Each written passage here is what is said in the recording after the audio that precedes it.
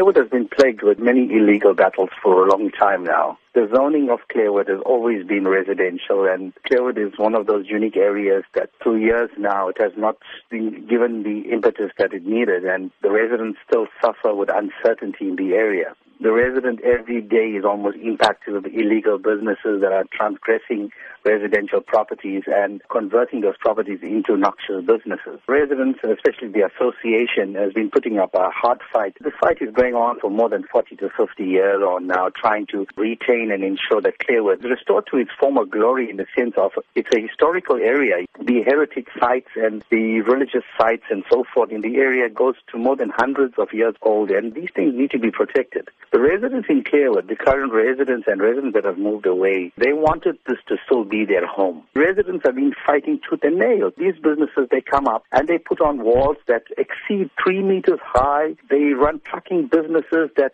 really impact on the area. In the last 6 years on now, we've lost more than 14 lives of residents in the area under the wheels of these trucks. Apart from that, hundreds of accidents, and I'm sure SABC and Metro Police stats would reveal that.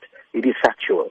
Apart from that, it is the intimidation that sets in from these illegal businesses to the residents. It's become really frustrating to the residents. When Clairwood tends to decay in such a state, the neighboring communities like the Bluff, Wentworth, Merebank, and Spingo needs to be alarmed as well, because it seems that there is an agenda. And the agenda is clear, because it's clear that Ekurhuleni has an hidden agenda. The agenda is basically to industrialize the area, and this is what we've been fighting for the last 40 years on now. And we're saying, take your people of the South Durban, take them seriously. As you've said, these have been long-standing issues. But where does the solution lie? I think the solution lies with land use management and town planning. The community of Clairwood has been here for more than 150, 60, 70 years on. And we're saying, while we are still living, we need the services, we need the sort of attention that we deserve. We have now decided to take this matter to the courts, because we believe it is a right of the residents to retain this area. It is probably the last historical area of our forefathers, and we need to protect this heritage.